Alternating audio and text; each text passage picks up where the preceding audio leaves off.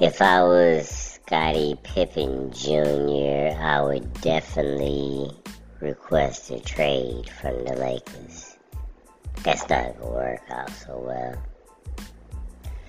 There's no way I could stay.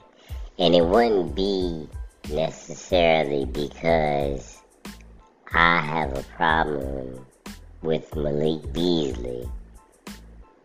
It would be because the media, the fans, the constant questions, the constant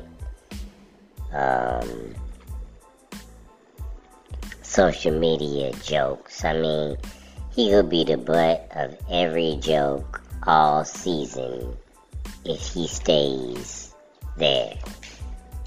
You know, they just gonna be picking at him all the time.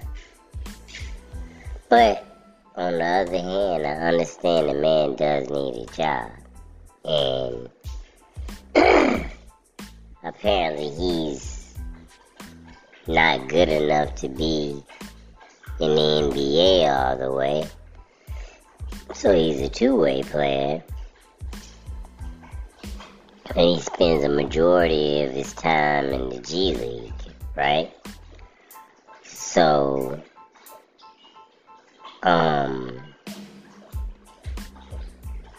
he's just glad to be in the league. He don't care if he gotta play with somebody that dated his mama or somebody that dated his sister or his grandma. As long as he still can be in the NBA, he doesn't care, I don't think. To a certain extent. But if he has a choice, and if another team wants him, I would leave, for sure. Yeah, I couldn't take all that all season, man.